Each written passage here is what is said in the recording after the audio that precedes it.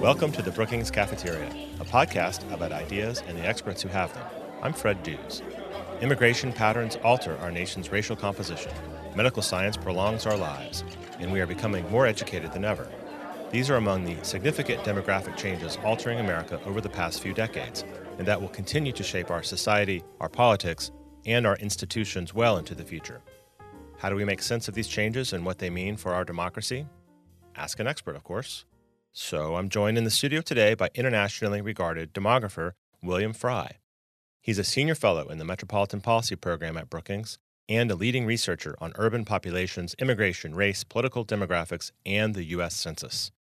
He is author of Diversity Explosion: How New Racial Demographics Are Remaking America. That was the subject of an interview on this show in November 2014. I encourage you to check it out. And now he is a co-investigator and co-author in a multi-year, multi-organization project called States of Change that has released in each of the past 3 Februaries a report on demographic change and its effect on the electorate and politics. Stay tuned in this episode for another installment of our Unpacked series, featuring Jonathan Pollock on the threat from North Korea. And I'll note again that all of our shows now have transcripts attached. You can find these on our website, brookings.edu/podcasts. And now, on with the interview. Bill, welcome back to the Brookings Cafeteria. Oh, I'm pleased to be back, friend. The States of Change report is a very large multi-organization, multi-author series of papers full of interesting data about demography and the electorate. So we're going to dive into that. Can you talk about kind of what the overall project is, who you've been collaborating with for these past few years? Sure. This is a collaborative project, as you said. It involves several research organizations. Initially, in addition to Brookings, the Center for American Progress and the American Enterprise Institute, I guess you could say center, left, right. I mean, the idea is to try to get organizations that are different parts of the spectrum. And more recently, we have the Bipartisan Policy Center, which is part of the organization. The idea, as you say, is to try to understand how these sweeping demographic changes are going to be affecting politics and political decisions.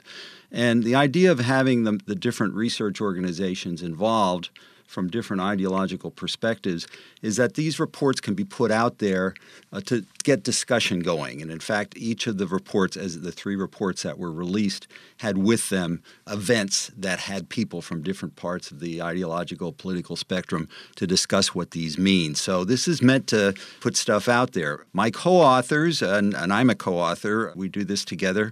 Rui Teixeira, I think you could say, is the ringleader of this. He's at the Center for American Progress, well-known political analyst, called me up 4 years ago and said, Bill, do you want to get involved in this thing? I just finished Diversity Explosion, my book on race in America, and I said, yeah, this is the right time for it. And I'd worked with Rui before on other projects, and so we got together. And then a third collaborator, Rob Griffin, who's a political scientist. He's younger than Rui and I, which means he brings fresh ideas to the project. And just as important, he's just a whiz-bang data analyst. So all of the great data and all of the analysis that you see here is very much a part of what Rob does. But I think we really can say that we really work on this collaboratively. There are 3 reports. Each of us took the lead in one of those 3. So this is a project we hope will continue to produce good results for people. And I think we think that this is kind of the gold standard for political demographics. There are a lot of smart people who do polling and very, very important results for that, for elections. But this deals with basic demography. What we've done in this project is we have projected for each of the 50 states plus D.C. the race and age compositions of those states going to the years 2060 for each off-year election and for each presidential election. And not only did we project those populations, we projected the eligible voter populations. And in the various different reports, we play kinds of tricks with these in ways that make things, I think, very useful for people who want to get their hands on this stuff. We like to say this is, as I say, the gold standard for this kind of analysis.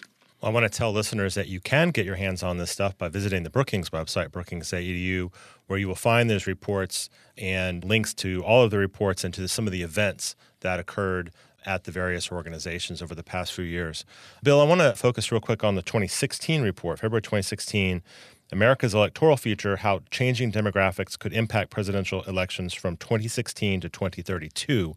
You and your co-author simulated results not only for the 2016 presidential elections, but for 4 presidential elections through the year 2032. How did these simulations square up with the results that we saw this past November? Oh, that's an interesting question. The good thing about it is we did so many simulations that at least some of them had to be right when we came out. But just a word about what this is. As I said earlier, we have projected state, racial, and age distributions going forward for this report to 2032 so that we came up with what the electorate will look like for each one of those presidential elections by age and race. And then what the simulations do, they take that as a base, but on top of that, they make certain assumptions of how those different race and age groups in different states are going to vote. And so the most simple simulations we did for 2016 and 2020 and 2024, 2028 and 2032 is use the 2012 election results for all of those different subgroups in all of those different states and projected them ahead with a new demography, which is becoming much more racially diverse, older in some parts of the country. We build in migration patterns and all of that sort of thing. So that very simple analysis, as you might expect, would have given a Democratic victory in 2016 because we put in those voting patterns. But as I say, since we did it with states, you can do the Electoral College this way. And the one that's the most extreme gives a 10-point marginal increase to whites among whites for Republicans. In other words, it's a 10% increase over how whites voted for Obama in 2012 to what the Republican candidate would get in 2016, of course, Mr. Trump. And that is the one of the simulations that shows a Republican victory. Now, we weren't smart enough to put in and saying, here are 5 states that he's going to take to make the difference, which, of course, we know are a lot of these Midwestern states, Pennsylvania, Michigan, Wisconsin, Iowa, and Ohio. But those are states which were kind of critical in this particular simulation. I should say the only other simulation we did which showed a Republican victory is when we plugged in the 2004 results, the one that George W. Bush won, into the 2016 demography. And then we see a slight Republican win in the Electoral College. But I think what's important about that 2016 simulation, especially the one that used the 2004 results, is that if you plug those same voting patterns, the 2004 voting patterns, into the 2020 election, the 2024 election, the 2028 election, after the 2020 election, those 2004 voting patterns, which elected George W. Bush, will start electing a Democrat. In other words, the demography is sweeping big enough to be able to make a Democratic win out of those same voting patterns. And even the very extreme, what I called a Trump dream scenario at the time, it turned out to be true.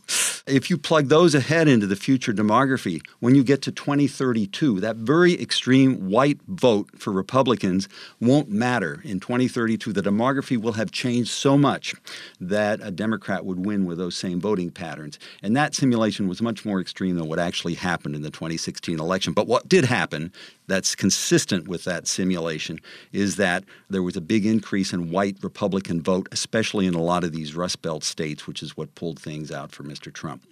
That gets to what I think is one of the biggest stories in these data about demography is the declining percentage of Americans who are white, and yet they continue to vote overwhelmingly so for Republican candidates. And I think that gets us into your 2017 report, which is Demographic Change, Representation Gaps, and Challenges to Democracy. So is that one of these representation gaps where you've got a declining share of the electorate is white, and yet, at least for the short term, at least in 2016, we still saw an outcome that we didn't always expect to happen? Yeah, I mean, in part, I guess you could say that, especially because we know that the Democrat Hillary Clinton won the popular vote and Donald Trump won the Electoral College vote. And I think somebody's calculated something like 73,000 actual votes made the difference in those combined very close states. So this is kind of tipping things a little bit. There's geography involved with this as well, because the parts of the country that are growing most rapidly are gaining the most minorities. So a lot of the previous Republican parts of the country, especially in the Mountain West and the South, are getting more Hispanics and Asians, and they're becoming much more of a counterweight. Whereas in those Rust Belt states, you don't have as much diversity yet, and you still have a lot of older whites who are now aging, and we know older people are more likely to vote than younger people, and I think that had something to do with it too. But to bring up your general result, yes, I mean, the country is changing in a more diverse way, Most of our simulations that we did in that 2016 report assumed strong Republican vote among whites in the United States. It's not as strong among younger whites as it is among older whites, and it's not as strong in some of those Midwestern states as it is in the Deep South and some additional other states around the country. So it's kind of varied over time. But nationally, actually, whites voted Republican in presidential elections in every election going back to 1968 for the country as a whole. So that's a fairly safe thing to think about going forward. And even though, if you remember, after the election in 2012, the Republican had this kind of post-mortem, and they said, we have to reach out more to Hispanics. They didn't seem to reach out all that much more to Hispanics, and they were able to win because of these very strong older white support and rural white support in these northern states. So, broadly speaking, yes, the more diverse we become, if past voting patterns continue, the Democrats will have an advantage over time. But, getting back to the newer report that we came out with, that assumes that a lot of these younger minorities are able to get into the voting booth and be represented on Election Day as well as they are represented in the total population. And that's not nearly the case up till now. And that is the heart of what you call the representation gap. So can you quickly unpack for us what is the representation gap? How is it manifested? Yeah, the representation gap looks at the percentage of a population group that's in the overall U.S. resident population and the percentage of that group which is showing up on Election Day. So to use a simple example, in a recent election around 2012, Hispanics made up about 17% of the U.S. population, but only 8% of the people who showed up on Election Day.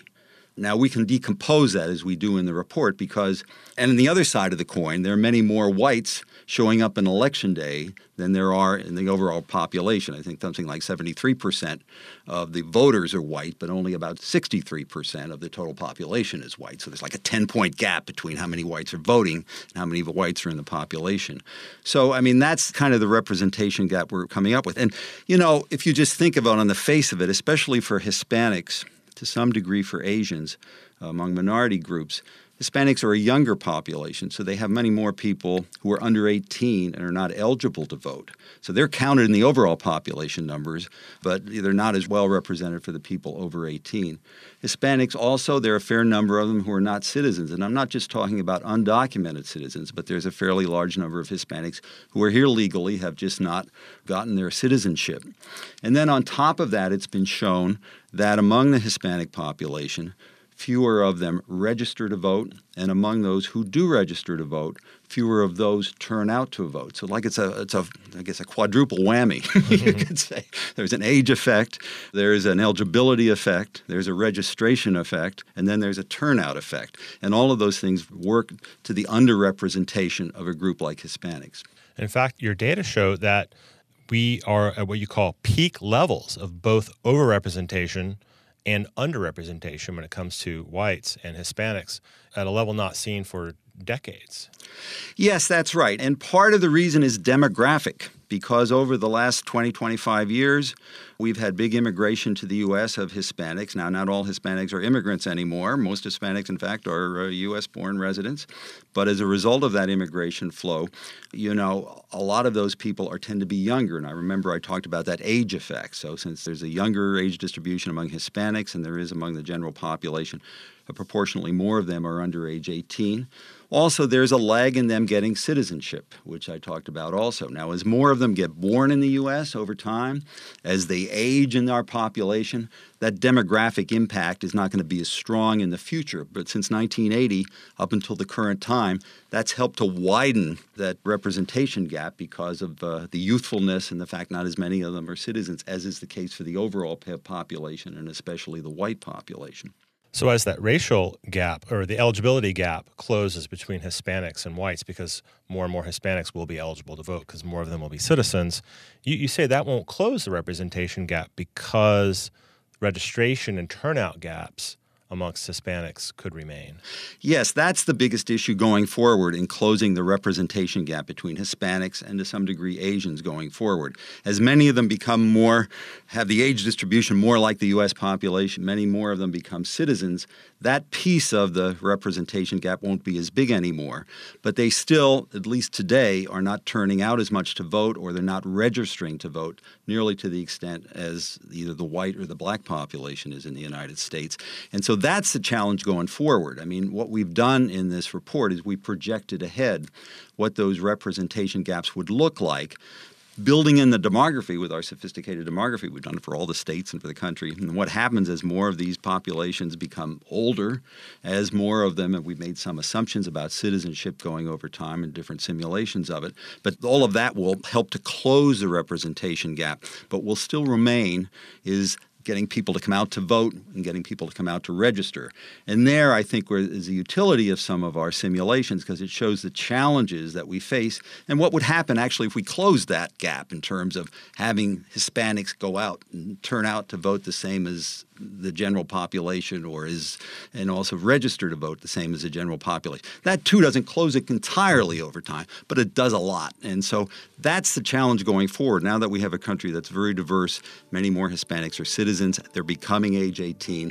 Moving forward, that's where we have to push in terms of closing that representation gap. Mobilization, getting people registered, those are the kinds of things that are important going forward.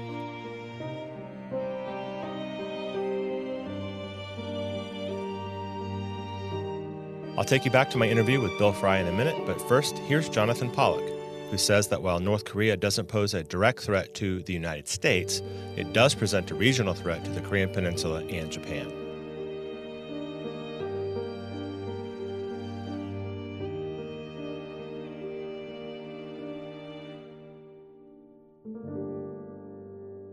I'm Jonathan Pollock, and I'm a senior fellow in the Foreign Policy Program. North Korea does not pose, at this point, a direct threat to the United States. It does, however, pose a threat to those Americans, including military personnel, business people, students, visitors who are in South Korea. The real threat that North Korea poses at present is a regional threat, or maybe you could say a peninsular threat. Either way, the fact that in one very concentrated bit of geography, it is one of the most heavily armed locations on Earth. The usual response, of course, has been a military response in the sense that you prepare for war, you seek to do whatever you can to deter renewed military conflict, and if it should fail, to be able to defend against the results of that attack. And it's not a perfect solution by any means. It obviously requires the sustainment of very high levels of military capability and involvement. But I would note that it has more or less worked. It's less than satisfactory. It puts the region under a situation of, if you will, open-ended tension and uncertainty. And more to the point, this is in one of the most critical locations for the global economy. Korea, South Korea, now the 11th or 12th biggest economy in the world, critical to global supply chains. Japan, obviously, the third biggest economy in the world, and China, the second biggest economy in the world. All very concentrated in this one very small piece of territory. And we need to remind ourselves of that, because very, very often the conflicts the United States finds itself involved in are in locations that are relatively remote. This is not. Some people, for example, have noted that President Trump seemed emboldened because he dropped cruise missiles on Syria and an enormous bomb was dropped on Afghanistan. But Korea is not Syria, and Korea is not Afghanistan. The consequences of a war here would be devastating and potentially global in their reach. What drives policy now is a belief, it's not yet materialized quite this way, but a fear that North Korea's ultimate intention is to develop and operationalize a long-range nuclear-armed ballistic missile that would be able to reach American territory. And what President Trump has said, and many others have said, is this is fundamentally unacceptable to the United States. So if he means what he says, he's not ruling out the most extreme of actions at some future point directed against North Korea. North Korea is the only state in the world to have tested nuclear weapons in the 21st century. They've done this 5 times. In the last 16 months alone, they've conducted approximately 30 ballistic missile tests of different shapes and sizes. So they're clearly pressing ahead in ways that creates enormous danger. What Trump is arguing is that a kind of what I'll call a high-low mix here is what is really required. That is, at the high end, the U.S. would put increased military pressure against North Korea to inhibit its actions, but at the same time, China would significantly increase its economic pressure because China's role in the North Korean economy is critical. China would be key here, and Trump is trying to argue that if China will step up to the plate, the combination of the military pressure and the economic pressure will ultimately constrict what North Korea is able to do. My biggest concern is not war by design, war initiated in a conscious way, either by North Korea or by the United States. If, for example, we saw the fueling of a long-range missile, it would be more how the talk and the preparations of all the key actors here result in an inadvertent conflict. There are a lot of countries right now that are talking about preemption. Preemption is a very, very dangerous word in a military context. Kim, on that basis, might decide he has nothing to lose, independent of the consequences. He might feel that others are going to act first if he doesn't act first. Over the longer run, I think that the bigger threat to North Korea is not American missiles. It's ideas, it's information, it's access to the outside world that would put at risk the ability of a family-run dynasty to maintain its totalitarian rule over this one small but very dangerous state. Unpacked is a video series that you can find on our website at brookings.edu/unpacked. And now, back to my conversation with Bill Fry. Let's talk for a minute about representation gaps in the Black American community. You've written that white overrepresentation has been one of the defining features of American politics over the past several decades. But in 2008 and 2012 elections, you saw exceptions to that when you looked at Black American voters. Yes, those 2 elections showed big spurts in the turnout rates of African Americans, not coincidentally because we had an African American presidential candidate. And, for the first time in 2012, there was a higher turnout rate for blacks than there were for whites ever since statistics were collected. And that went a long way towards closing the representation gap. Now, overall, the black representation gap is not as big as it is for Hispanics or Asians, simply because the age distribution is closer to the white age distribution than is the case for those other newer minorities. And, of course, a very high rate of citizenship among African Americans. So it's really the turnout and the registration that was causing whatever gap there was there before. But with that big turnout occurring in these most recent elections, that's made that gap actually a positive gap in some places and in some states. You also have some very striking findings about the gaps and how they differ between presidential and midterm elections. And the turnout gaps amongst the 4 racial groups, whites, blacks, Hispanics, and Asians, doesn't seem to be as high for presidential elections, but for whites and Hispanics in midterm elections, the opposite moving trends in the representation gaps are very remarkable. Yes, and I think here we're talking about turnout on Election Day. I mean, there is those other underlying factors which have something to do with the representation gaps, but they're the demographic factor, being over age 18 and being a citizen. That's the same for presidential elections or if they are for midterm elections. But and even registering to vote is that not that big of a difference. But actual turnout among those people who are registered is not nearly as big in the midterm elections for Hispanics. And therefore, they're kind of complementary, that when the Hispanic population has a big downtick in representation, then the larger white population has an uptick because they're kind of, complementary to each other. So, but there is, of course, often higher turnout of whites in those midterm elections as well. So there is an area where I think, there's a long way to go in terms of getting more mobilization during those midterm elections, because it just hits you in the face, as you say, when you look at these numbers, a very big difference between the presidential elections and the midterm elections. It really hits you in the face when you look at these charts that represent the numbers. I just encourage listeners to go and download these papers and just study these amazing charts that you have throughout all these papers. They really tell an amazing story. Another very important aspect of this research is that you all broke it down by states, by regions, which, of course, provide the all-important electoral college votes in the presidential election. So looking at, say, the white representation gaps at the state level, what did you find? Well, those representation gaps vary by state. And it also, if you look at it initially and playing it over time, you can see how it's impacted by the changing racial and ethnic demography of the country over time. So if you go back to 1980, there are only a few states that have high white representation gaps. California, Texas, Arizona lead them, but actually most states have representation gaps that are lower than the nation as a whole, that they're kind of clustered in these states that back then were the states with a high percentage of new minorities, as I like to call them, Hispanics, Asians, and those kinds of groups. But as we move forward to 2016, when the national representation gap gets higher for whites, it goes from 7 in 1980 up to 10 in 2016.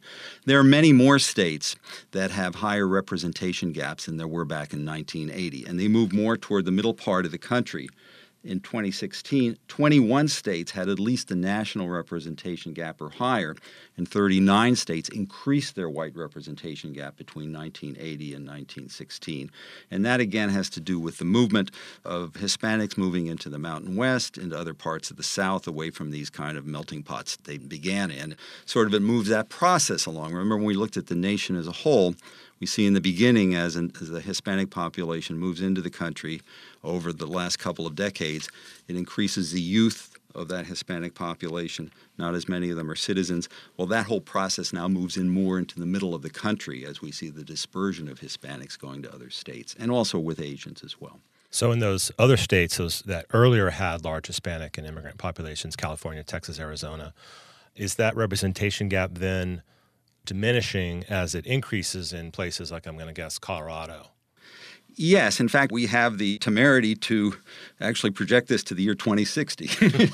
And so I'm not sure too many of us are going around to check that they're right. But if you follow this pattern, you say when you get to that year, and if those migration patterns play out the way that we have projected them, the states of Utah, Wyoming, and Kansas will have the highest white representation gaps as that dispersion moves into those states.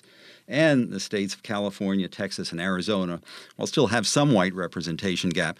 They have declined over time, And I think what that tells us is that as we're thinking about how to handle dealing with this representation gap in terms of mobilization and turnout and get out the vote and all of this, in those states that have already peaked in terms of their white representation, and now as those younger people are becoming more of voting age, the challenge is to make sure they're being turned out to vote. Whereas in the other parts of the country where they're just moving in, it'll be a longer process until that group gets into those voting ages.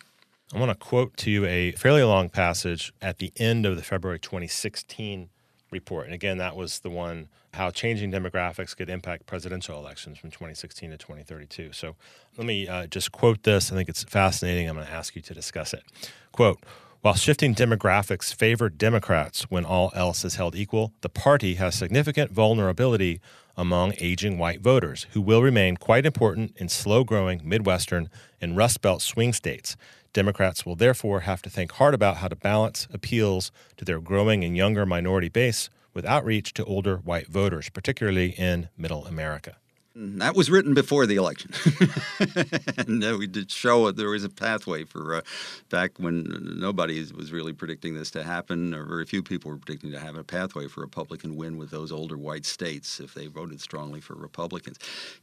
Both parties have to deal with this changing demography. For the Democrats, they were sort of on the cusp of putting up a new map in the United States with Barack Obama. For several elections prior to 2008, they were losing all of the South. They were losing all of the Mountain West, and their gains were clustered either in the Midwest or in highly urbanized states on the coasts. But when Barack Obama came along, not only was his attraction, I think, as the first racial minority candidate, but also in line with the changing demography of the country. As more Hispanics moved to those states that were largely Republican, as more blacks moved back to the South, which is another part of the changing demography that's going on. And he was able to capitalize that to pick out some southern states in 2008, North Carolina, Virginia, Florida, and in the West, Colorado, Nevada, New Mexico, and at the same time hold on to those older Midwest states. Hillary Clinton comes along, and she kind of just misses on both. Okay, you thought of a blue wall in the Midwest. Yeah, she doesn't get enough of those. She gets some of them. She gets some of the western ones. She gets Colorado and Nevada and New Mexico, but she doesn't get Florida and North Carolina, which are important. And more importantly, she lost that cluster of Midwestern states, which may not be as much of the future of the Democratic Party as these growing states in the South and the West. But certainly they need to pay attention to those states because they're going to be important for, as we can see, in an election as we just saw. But Republicans have to be aware of this too. I don't think that post-mortem after the 2012 election was wrong. I think that they do need to reach out to the growing Hispanic populations, especially into a lot of those states, as I said, the southern states, which they were able to take this time, but North Carolina was very close, Florida was very close, and that's going to be changing demographically. So they're also going to have to maybe look at the changing demography, what's going on. I have always written about something called a cultural generation gap. This is a gap where the older white population has some problems with the changing demography, and they don't like to see the immigration that we have. They're concerned about what's happening to the changing nature of the country, and they like to grasp onto the past in a way. Where the younger population, they want to do things very differently. And I think the party that can reach both parts of that cultural generation gap and find some common ground is going to be the one that's going to be successful in the future. Setting aside these very particular partisan approaches to the demographic problem, you talk in the report about challenges to democracy. So it's beyond just this partisan question. What are the challenges to democracy in the representation gaps that you study? We've said a few of them in the report. I think this is a topic for a whole book, given what's going on. And those people who are really interested in this, it is on the websites that talk about our event that we had in February, where several people talked about this and came up with some ideas about what we need to do. But certainly, the whole idea where the country is changing very rapidly, more rapidly than I think a lot of the institutional apparatuses know, what local communities know, that it's really very important that people have access to the ballot box. It's really important that they understand that they need to register to vote. And it's important for not only the parties or even the state and federal governments to make this more accessible, but local communities, those communities themselves, and then people who are really interested in making sure people's voices matter. Because we're having a demographic change that we have not seen before, because we're just reaching that cusp where all of these younger people are moving into voting age, and they're being countered by this kind of older population, which is set in its ways, at least in terms of past voting patterns. And I think everyone needs to have a voice if we're going to come up with good policies to, make sure everybody has something they get out of the government going forward. And so where do you and your colleagues take this research next?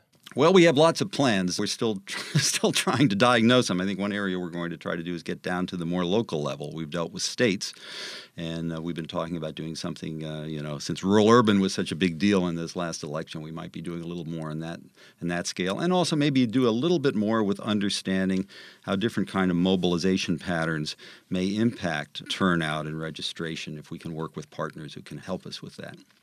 Well, Bill, I want to thank you once again for sharing your time and your expertise today. Very much enjoyed it. Thank you for having me. You can learn more about William Frye and download the latest States of Change report and all the other reports through our website at brookings.edu.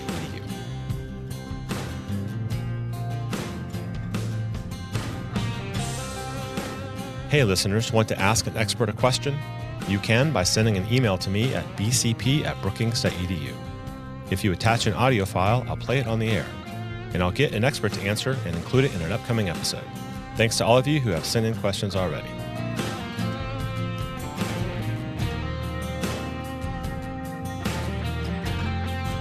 And that does it for this edition of the Brookings Cafeteria, brought to you by the Brookings Podcast Network. Follow us on Twitter @PolicyPodcasts. My thanks to audio engineer and producer Gaston Reboredo, with assistance from Mark Holscher. Vanessa Sauter is the producer.